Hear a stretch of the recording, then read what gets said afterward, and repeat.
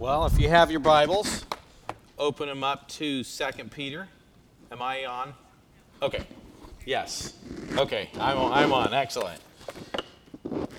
So the book of 2 Peter, he said, was a little intense. And I think that is definitely true. It reminds me of some Mother's Day advice that I suppose I could give, but it was actually parenting advice that Michelle and I got when Jessica was born. There was this older pastor who I actually went to college with his son, and so I looked at his kids, and they were amazing people. And so when this older gentleman gave me some advice, I thought, I want to hear it. And so he said, Roger, here's my parenting advice for you. And it was simple. And he gave it actually to Michelle and I. But he said, the first thing is that your kids need to know that they're loved. And I think one of the things as you read 2 Peter, there's definitely a sense of God's love that is communicated. But he said that, so he didn't make that connection. He just said, Roger, your kids need to know that they're loved. And number two, your kids need to know that they must obey. And when you read 2 Peter, you actually see those two things. God loves us, but we must obey. And there were so many times as we were raising our kids that we were facing complicated situations and we're trying to figure out who does God want us to be in our kids' lives. And I just thought, okay, am I expressing love to my kids? And am I communicating to them that they must obey me? And I remember when I was in seminary, one of my professors told a story about how he just said I would always use all the details of life to try to teach my kids things. And he told a story that I actually repeated with my kids. And so when my kids were little, we used to tell them sometimes, don't go play in the street. And we want our kids to realize, when we're telling you things, it's because it is critically important for you. And so I gathered up my kids one time because we saw a squirrel that got ran over. And I got my kids up, and I looked at this dead squirrel in the street, and I said, oh, look at this squirrel. This squirrel ignored his mom and dad. Mom and dad squirrel said, don't play in the street, and he just said, I don't need to listen to them. Look, his guts got squished out. And so my kids grew up, and they would always say things like, you don't want your guts squished out, And just trying to communicate that it is critically important that we obey. And that's one of the things about God is that he loves us, and the things that he tells us are best for us. And so this morning, and we'll see if we can get this thing going. We're trying some stuff out. So let's see if it works. Oh, hey, we might get things working this week. That would be very, very cool. Proverbs 1:7, as I read the book of 2 Peter, it really does inspire a reverence in me for God. And when you think about Proverbs 1:7, it says, the fear of the Lord is the beginning of knowledge. Fools despise wisdom and instruction. And Peter in this book is giving us his dying words. They are powerful words. It's the last things that he's going to be saying to people that he loves. Now, I just think about one of the things that God has blessed me with is I've kind of been able to come alongside people that are at the end of their life. Sometimes we don't know when our life's going to end. It just happens. Other times we can see it coming. And to be able to sit by somebody's bedside knowing that they don't have that long to live and they know that this is the end of their life. And one of the things that I've really just appreciated being able to do is to say, okay, if you could say one thing to the people who are left, what would you say? If you could say one thing to your kids, what do you want them to know? And I've even said to them, if you could give me advice, what would you say to me that now that you're at the end of your life? And I just think, what better advice, or who better would you want to hear from than the Apostle Peter, who grew up with Jesus, spent that time with him in his ministry, was trained by him, was a person that God used greatly in the church, and at the end of his life to be able to say, okay, this is what's on my heart. This is the advice I would give you. Wouldn't you love to be able to hear what Peter would have to say? And that's one of the things I love about the Bible is we weren't there, but we can. All we got to do is open up the Bible and read it. And so that's what we're going to do. 2 Peter 1:13. So if you have your Bibles, you can open them up to 2 Peter. And we're going to kind of be going through the book. I'll put a few verses on the screen that are outside of 2 Peter, a few that are in 2 Peter. But if you have your Bibles, just be ready to flip and to scroll. And we're going to be covering, we have 3 points this morning. And the first one comes out of chapter 1, the second one comes out of chapter 2, and the third one comes out of chapter 3. So it's kind of easy. But let me just say, 2 Peter 1:13 says, this is the Apostle Peter. He says, I think it right, as long as I am in this body, to stir you up by way of reminder. So he's telling them something that he's told them before. They've heard this before. And this is the interesting thing about 2 Peter. There's nothing in 2 Peter that is really unique. In fact, 2 Peter was the book of the Bible that was the most controversial about whether or not it should be included in Scripture, was because there were a lot of people that wrote false books claiming to be from Peter.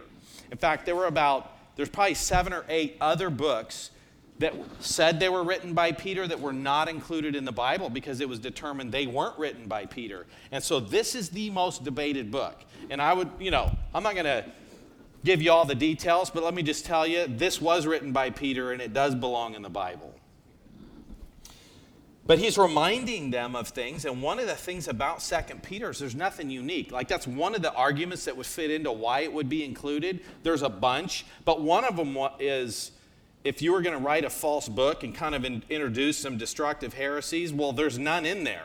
There's nothing in 2 Peter that is not already stated somewhere else in Scripture. And so here he says, I'm going to remind you, verse 14, since I know that the putting off of my body will be soon, as our Lord Jesus Christ made clear to me.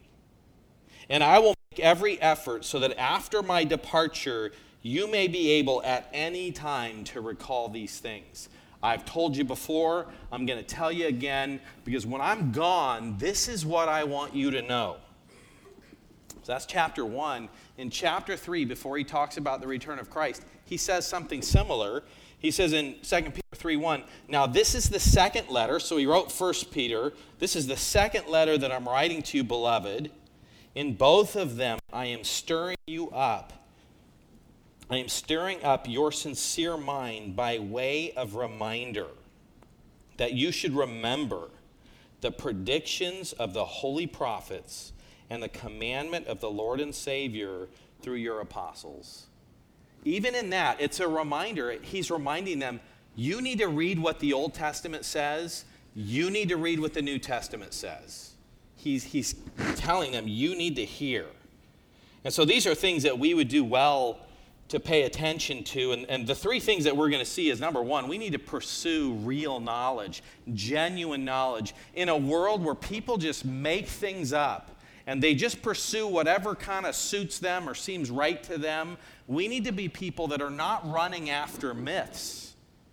We need to be people that are going after the truth that God has communicated. We need to listen to somebody who knows everything. That's chapter 1. Chapter 2 is you need to be careful about false teachers. Satan's not like sitting back and going, okay, well, there's the church. It's headed off. It's doing okay. I guess I got to move on to something else. At every time, Satan is trying to figure out how to harm the church, how to harm you as an individual, and he does that by sending people that will tell you things that aren't true. And so in chapter 2, Peter is saying, you need to be careful about false doctrine. And in chapter 3, he reminds us that he is going to return and that should fill us with a sense of reverence for him. Because his return is going to include not just hope, it's going to include judgment. I don't know if you know this, but Jesus talked more about hell than he talked about heaven. We live in a day and age where nobody wants to talk about that. And I think we can certainly do that in the wrong way. And we're about to jump into this, but I want to just tell you one more story. So when I was a new Christian, we used to, as an unbeliever, we would hang out on Lancaster Boulevard and we would do all kinds of things that shouldn't be done.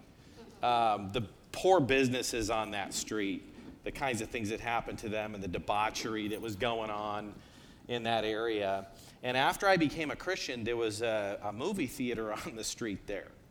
And so I went back to that place, which I'd avoided after I became a believer. And so I went back there with a bunch of my Christian friends, and we were going to see a movie. And I don't remember what it was, but it likely was one of the Christian movies that came out or something.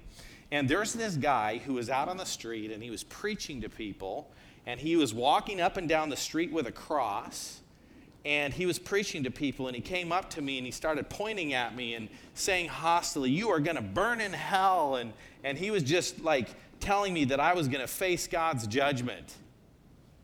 And I just remember, in some ways I kind of felt attacked by that, but I just smiled, and I just said, "Hey, well, thanks, I appreciate what you're doing, but I am a Christian. I actually just became a Christian, and all of us here that you're saying is going to go to hell, well, we're all Christians. We go to this church, and we're here to see this movie." And all of a sudden he was like, "Oh," and it kind of changed his tone. And you know what? We don't want to be people that are walking around, that are hostile, that are pointing in people's face and just saying, "You're going to go to hell." That doesn't represent the gospel well. But at the same time, we're not people that ignore the truth of God's holiness, the truth of God's judgment. We don't ignore that and just say, "Oh, Jesus loves you, and never say anything else. Part of what makes the good news so good is because without it, there's really bad news. And so when you tell people, "Hey, Jesus will save you," and they're just like, "Save me from what? My life's pretty good." That's not such a great offer. But when you actually realize what your choices are, the salvation offered in Christ is amazing. And that's one of the things that Peter communicates to us here.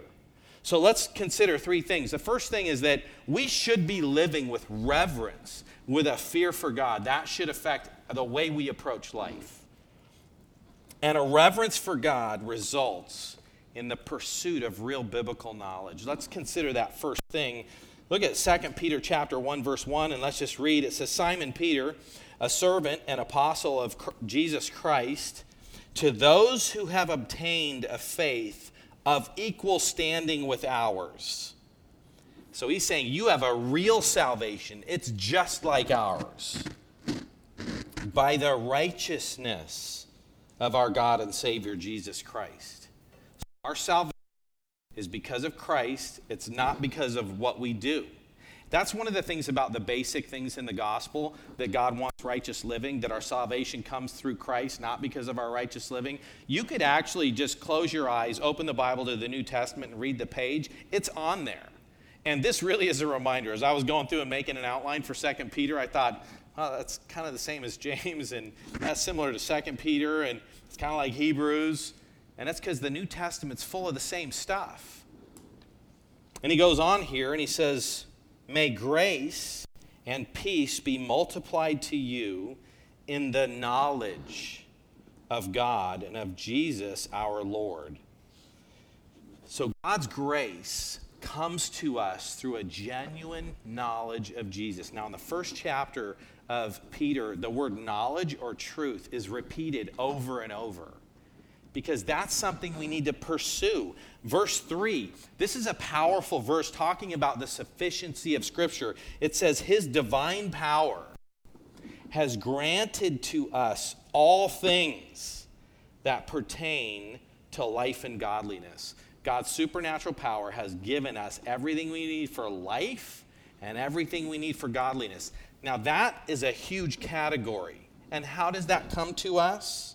Through the knowledge of Him who called us by His own glory and excellence.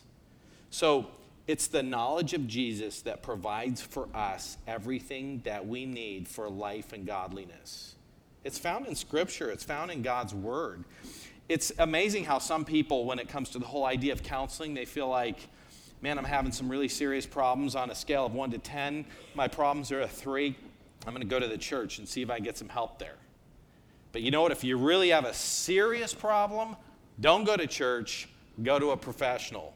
If you got a problem that's an 8, a 9, or a 10, go to a psychiatrist, go to somebody else. I mean, the church can help you with some things, but the really serious things, go find an expert. I just want you to know that we have an expert, and our expert is God, and the help that he gives us is in his word, and the way that we get help is to pursue that. And if you have a really serious problem in your life, you pursue the truth from God's word. I can't tell you how many people I've seen who are facing very serious problems, who go to people, who talk to them, who give them advice, who give them counsel that they learned in school from people with all kinds of PhDs. But that advice and that counsel is contrary to God's word, and it brings destruction into their life. Now, that is not to say that you can't get good help from somebody with a PhD. Because the way that God has designed life is that if you say what God says, it's going to help whether you're a Christian or not. And there are some really smart people who reject God but learn things that God has said is true. And they tell people that, and it's very helpful to them. But every time a person, and I don't care how many degrees you have, departs from what God says, it's not helpful. And so Peter is just saying you need to pursue truth. Not moralism, not being a good person, but having a genuine relationship with the Lord and then living that out. And so God's word gives us everything that we need. And then in chapter 1, verse 5 through 12, he actually talks about how to live out that truth. And this is really powerful. It's 7 steps to success in the Christian life. And he basically says, add to your faith. And that's one of the things I love about Peter is he starts by saying, first of all, you have to be a Christian. If you're not a Christian, none of this is going to help you. But if you add to your faith, and then he lists 7 things, you will never stumble. And the things that he mentions, we won't read them, but it's virtue. That's moral excellence. It's doing the right thing. If you add to that knowledge, so if you are committed to doing the right thing, and then you add knowledge so that you actually know what the good thing is, and then you add to your knowledge self-control. I mean, what good would it be to say, I want to be good, I want to please the Lord, and I know what that is, but I can't control myself, so I can't actually do it. What good would that be? So virtue, knowledge, self-control, steadfastness, that's perseverance. So not only do I have to have the self-control to do it, but then I got to keep doing it. What good is it to do the right thing today and then just quit doing it? So he says, then add to that steadfastness, and then godliness, which is to display God's character, to be like God. And add to that brotherly affection, that's loving people in the body of Christ. And add to that love, that's toward everyone. If you do those things, you'll never stumble. So that's what Peter says in chapter 1. He's telling us, embrace the truth and live it out.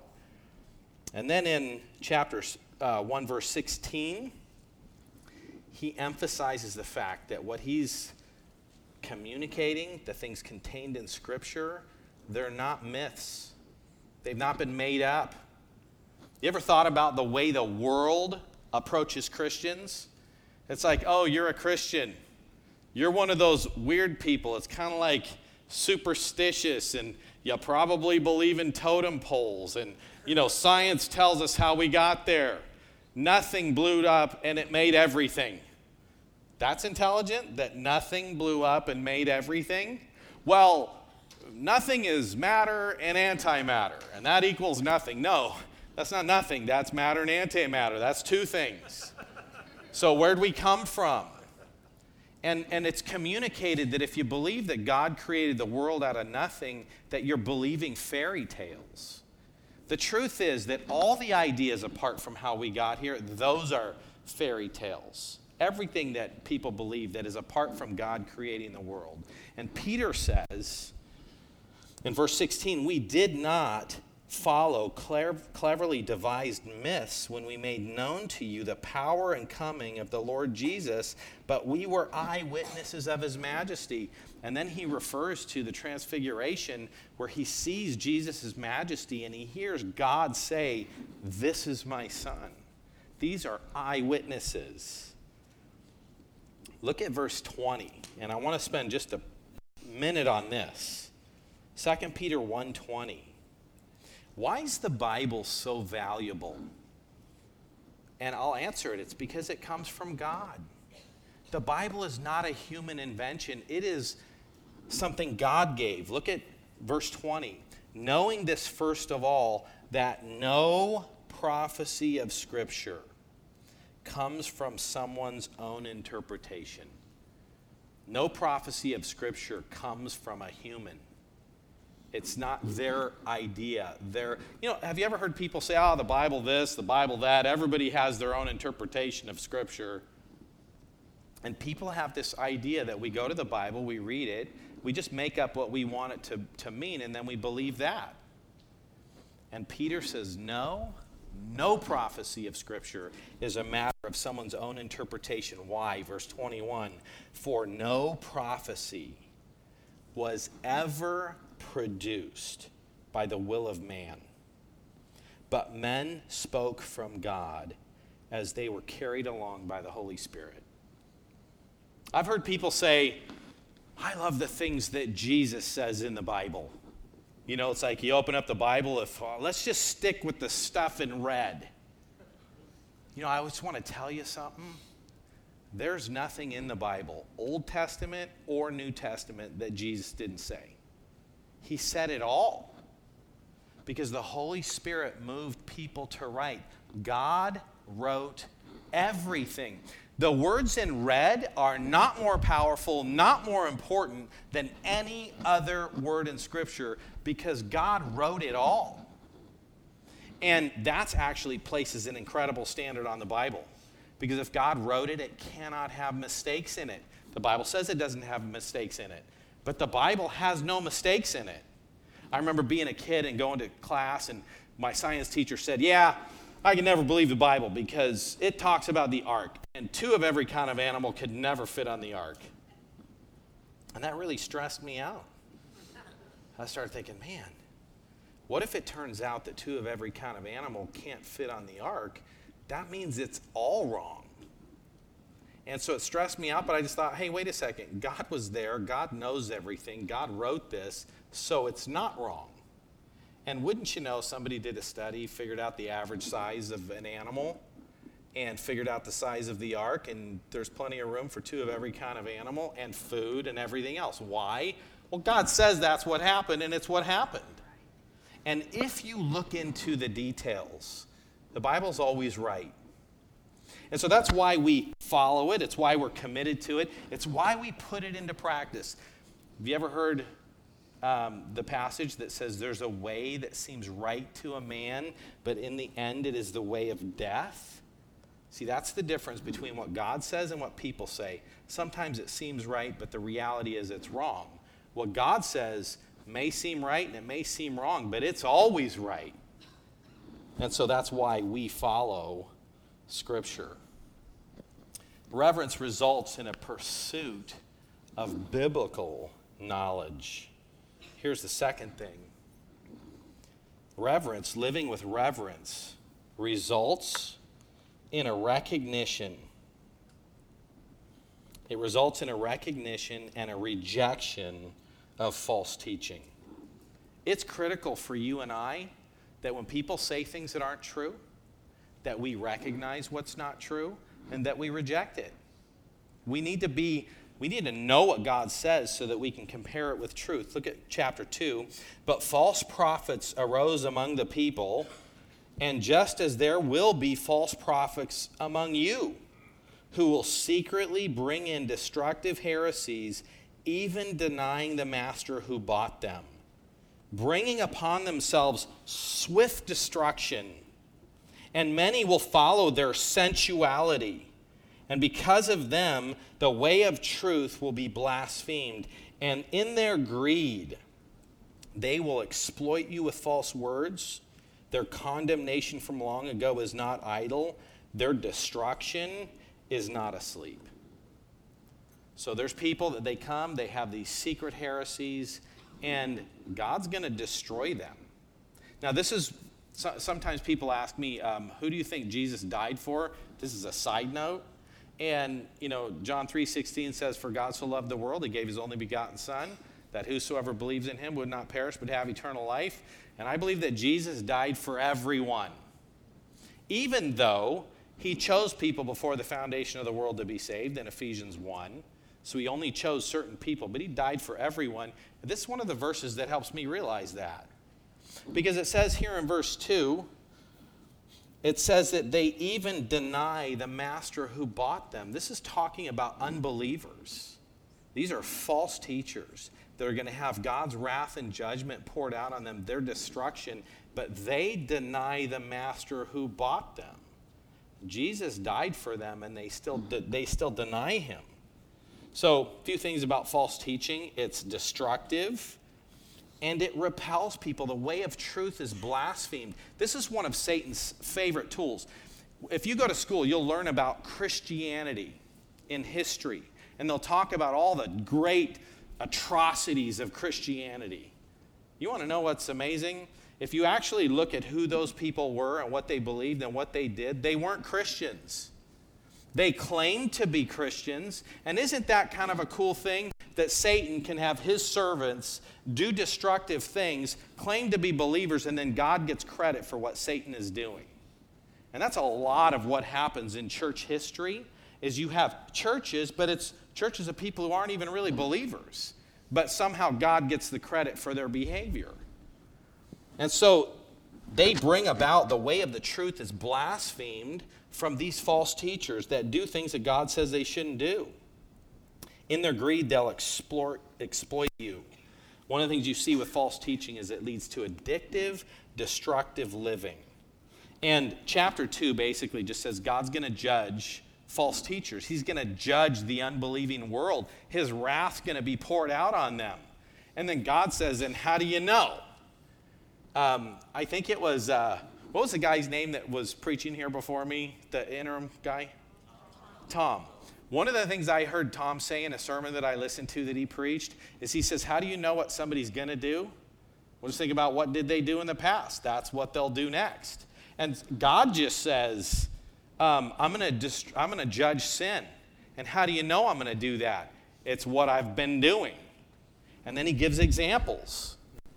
And he just says, Peter just says, if God didn't spare the angels, but he cast them into hell. If God didn't spare the ancient world, but he flooded them and drowned them all. If God didn't spare Sodom and Gomorrah, but burned everybody in the city. And then when he talks about these people, as you go through chapter 2, he uses all these really strong words of condemnation, destruction. They suffer wrong for the wrong that they're doing. They're accursed. The gloom of darkness is reserved for them. You take all that language, and God's just saying, I've done it in the past, and guess what? I'm coming, and I'm going to do it again.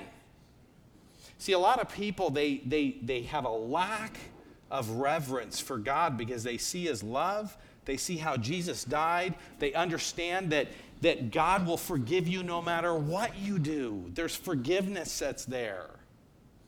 And people from that have a lack of reverence for God. They just disregard God. They think he doesn't matter. They don't understand that God's holiness demands a response from us. And think about all the other examples that I'm sure you can just come to mind right now. Like Eli's sons, they offer sacrifices in a way that they shouldn't, and God ends up killing them in the Old Testament. How about Ananias and Sapphira in the church? They sell property, show up to the church and lie about it, and God kills them. How about Herod? He's delivering a speech, and everybody says, oh, Herod, the voice of a god, and he takes credit for himself. And Acts tells us that worms just come out and eat him, and he dies. And, I take it from then you don't remember that story? It happened. How about the Lord's Supper? We read that passage every month in church. And it actually says, Paul says, some people take the Lord's Supper in an unworthy manner. And he says a number are sick, and a number sleep. Some people have physical ailments. They get sick because they disregard God. They approach the Lord's table without an appropriate reverence. And sometimes God kills people for that. And it's like we feel like sometimes God is one to be toyed with. And when you read the book of 2 Peter, am I being too intense right now? He said 2 Peter's intense. So am I allowed to be intense too, since we're teaching Second Peter? We need to approach God with reverence. And that's one of the things I think, in my parenting, I wanted my kids to know I love them, but that they have to obey. And if my kids ever looked at me and said, yeah, Dad, thanks, but no, I don't think I'm going to do what you say. Like, that was not a good day for them. And it's not that it never happened, but it wasn't repeated because it was an unpleasant experience. But 2 Peter 2:6 says this, making them an example of what is going to happen to the ungodly. So we need to approach God with reverence.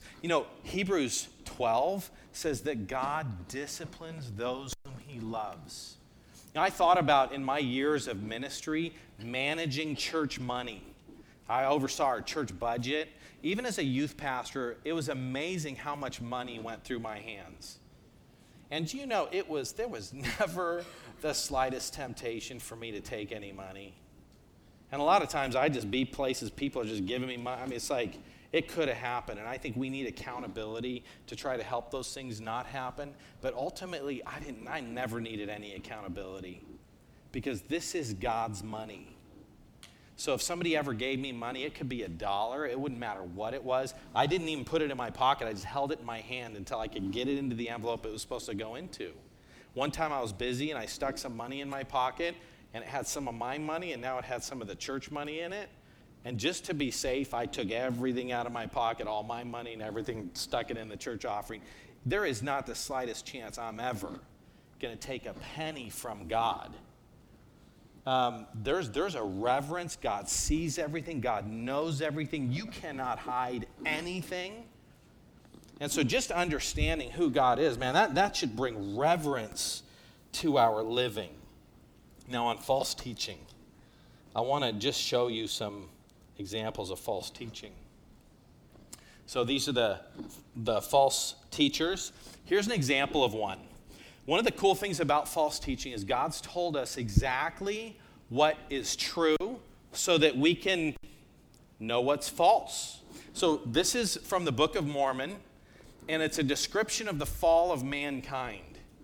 Now, the Bible tells us that Satan appears as an angel of light, and if you read Joseph Smith's account of getting God's word, it sounds like he heard an angel of light.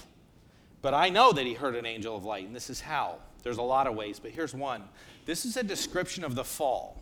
Now, I want you to think back to what you know of Genesis 3. In the beginning of Genesis, God says to Adam and Eve, don't eat. The day you eat, you're going to die. And let's just think, all sickness, suffering, everything wrong came from the fact that Adam and Eve sinned. But what was Satan saying in the Garden of Eden? God's being unreasonable. That's not really going to happen. It'll be better for you if you eat. I mean, who was saying that sinning was a good idea? That was Satan, right? All right, let's read from the Book of Mormon.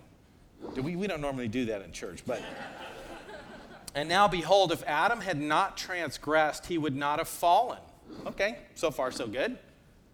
But he would have remained in the Garden of Eden, and the things which were created must have remained in the same state in which they were after they were created. Okay, that makes sense. And they must have remained forever and had no end. Okay, so if Adam wouldn't have sinned, things would still be the same. We'd be in the Garden of Eden. It would just continue on. Sounds pretty good, right?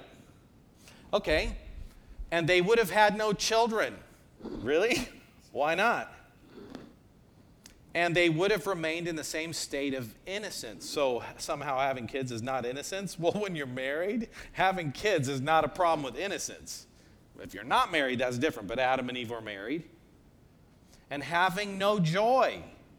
Oh, so now if Adam and Eve didn't sin, they wouldn't have had joy. For they knew no misery, doing no good, for they knew no sin. See that? They couldn't do good unless they did wrong. They couldn't have joy unless they were miserable. That sounds like Satan. Hey, it's a good idea if you sin. But behold, all things have been done in the wisdom of him who knoweth all things. Adam fell, that men might be. And men are, that they might have joy. So this is one of the things, like as you read these writings and you read Scripture, it's like, whose voice is this? It's not God's voice. It's Satan's voice. And even though it's different words, I read that before. I read that in Genesis 3. And the one who is saying those things is Satan. And so we need to be people that read carefully, that understand truth, that can evaluate false teaching. This is what God tells us about false teaching. He tells us this. Okay, you can't read that. Thought we fixed it. This is Deuteronomy. And it says, if a prophet or a dreamer of dreams arises among you and gives you a sign or a wonder, and the sign or the wonder that he tells you comes to pass, and if he says, let's go after other gods which you've not known, let's serve them, you shall not listen to the words of that prophet or dreamer of dreams, for the Lord your God is testing you to know whether you love the Lord your God with all your heart and with all your soul. When you pursue truth or you pursue false teaching, it's a measurement and it's an expression of your heart. 2 Timothy tells us this, that a time is coming when people will not endure sound teaching, but having itching ears, they will accumulate for themselves teachers to suit their own passions, and will turn away from listening to the truth and wander off into myths. All those people who take God's standards and they just mock them. They disregard them. Oh, you know what? God loves you. You know, the Bible says that a man is a man and a woman's a woman. Oh, no, we don't believe that. You know, the Bible says sex is only for marriage. No, we don't hold to that stuff. People find teachers that will tell them what they want. Psalm 73 talks about Asaph, and he just says, I saw the wicked, they seemed to prosper, everything seemed good in their life, and I almost stumbled because I kind of wanted what they had. And then he says, then I came to God's temple and I perceived their end. Here's one of the ways that Peter blesses us, is he says, these people, they promise all kinds of things. They say they're free, but really they're slaves. They talk about the sin and how wonderful it is, but it's going to destroy them, and it's going to bring God's judgment into their life. And so we as believers, we look at that and we go, okay, yes, it kind of seemed initially, you look at the movie stars and all these rock stars, these people who have all this money and their life just seems so good. But when we look at it from this perspective, we realize, okay, I don't want that. And then let's look at chapter 3. Living with reverence should result in a sense of urgency. Urgency in two ways. Urgency to evangelize the lost, and urgency to live righteously. 2 Peter 3:3, knowing this first of all, that scoffers will come in the last days, scoffing, following their own sinful desires. And they'll say, where's the promise of his coming? For ever since the fathers fell asleep, all things continue as they were from the beginning of creation. And then look at verse 5. For they deliberately overlook this fact, that the heavens existed long ago, the earth was formed out of water and through water by the word of God, and that by means of these, the world that existed was deluged with water and perished. So they deliberately ignore the fact that God created the world, he made everything, and he judged the world. They ignore that, and they say, oh no, everything's going to continue just how it is. By the way, that's what happened in Noah's day. Remember, he was preaching righteousness for 120 years, and people ignored him while he built the ark, and then they all drowned.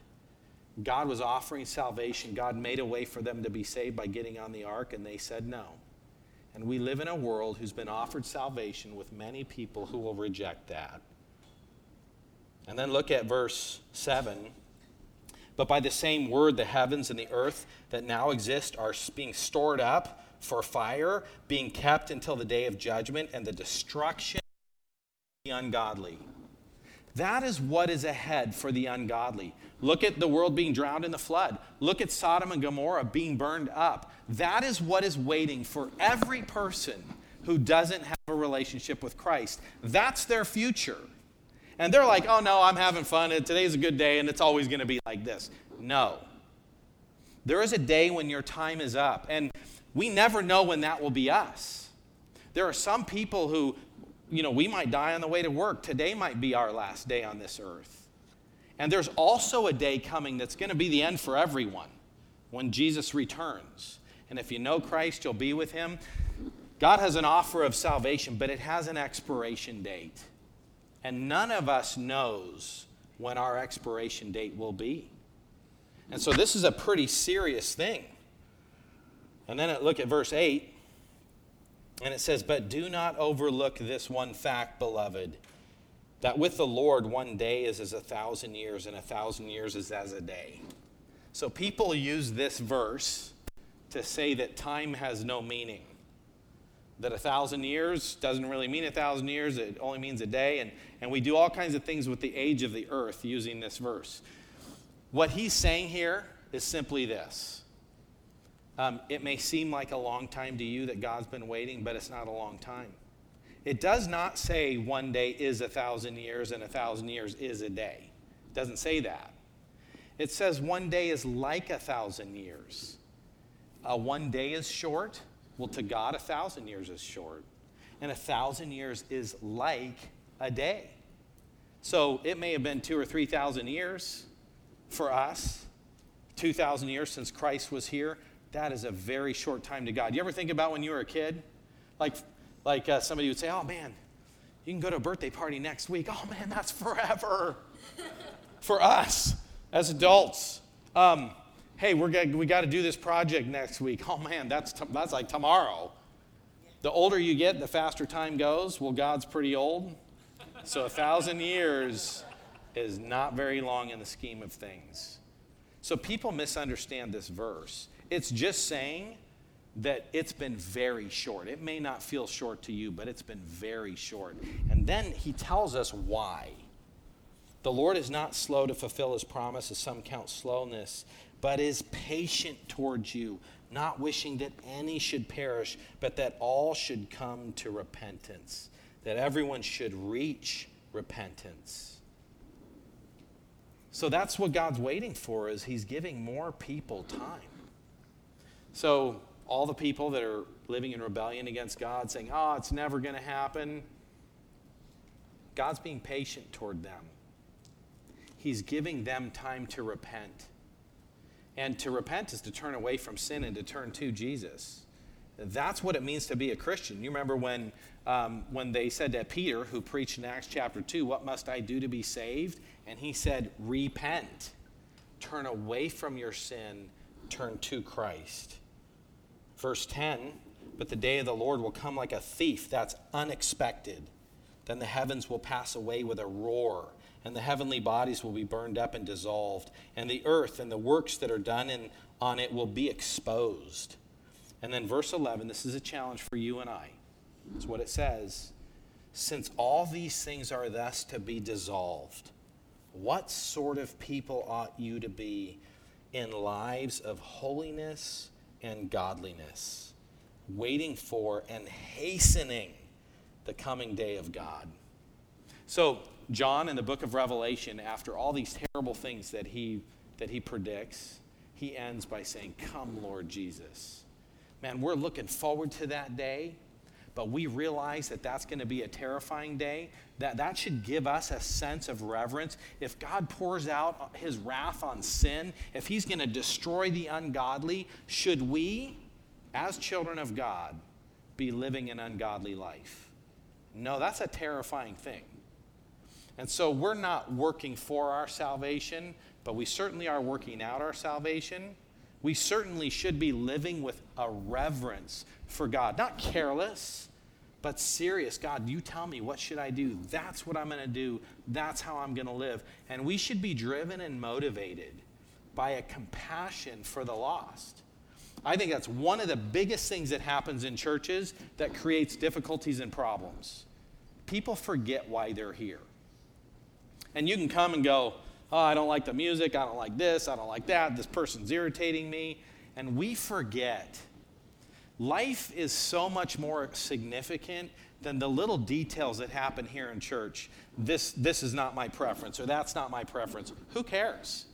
We're here to love each other, encourage each other, support each other, and reach the lost. And that's what we're about. And that's what I love about 2 Peter, is it kind of puts that on our agenda. So let me pray for us.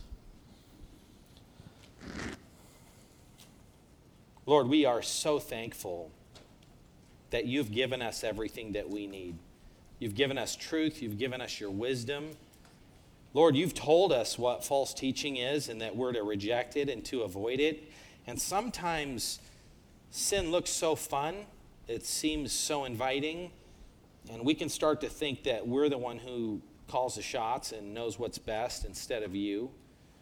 Lord, forgive us for that. Help us to really focus carefully on your truth and your word and being diligent to obey you. And Lord, we know that there is an expiration date on the offer of salvation. Lord, help us to get the message to the people who need it. Help us to live in a way that reflects that we love you and that we fear you. In your name, amen.